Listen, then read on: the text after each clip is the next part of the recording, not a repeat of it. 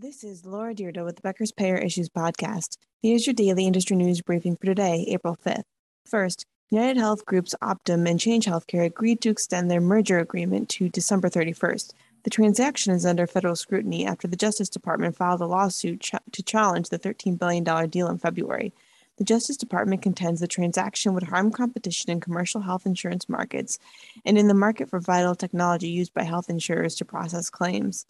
Change Healthcare and Optum aim to detail the benefits of their combination during a 2-week trial scheduled for August. As part of the extension, Optum agreed to pay $650 million to Change if the merger doesn't go through. If it does, Change will pay a special cash dividend of $2 per share to its shareholders at or about the time of closing. 2. President Joe Biden proposed a change in federal regulations April 5th to expand health coverage to millions of people through the Affordable Care Act.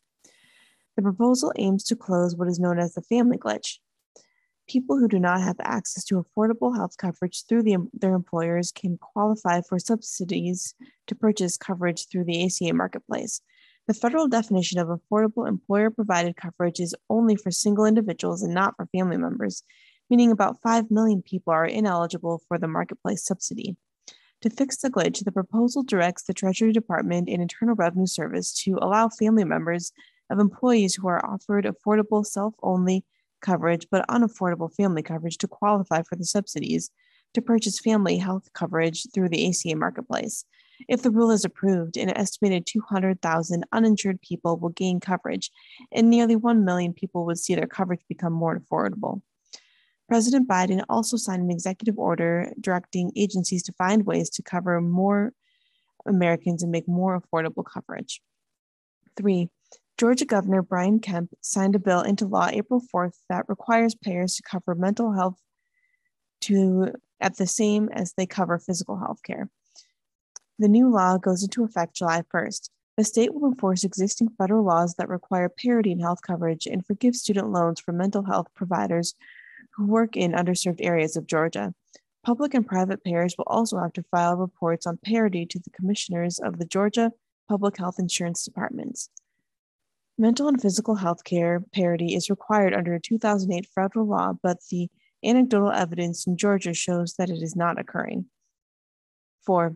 As of March, CMS has sent about 345 warning notices to hospitals non-compliant with its price transparency regulations, the agency said.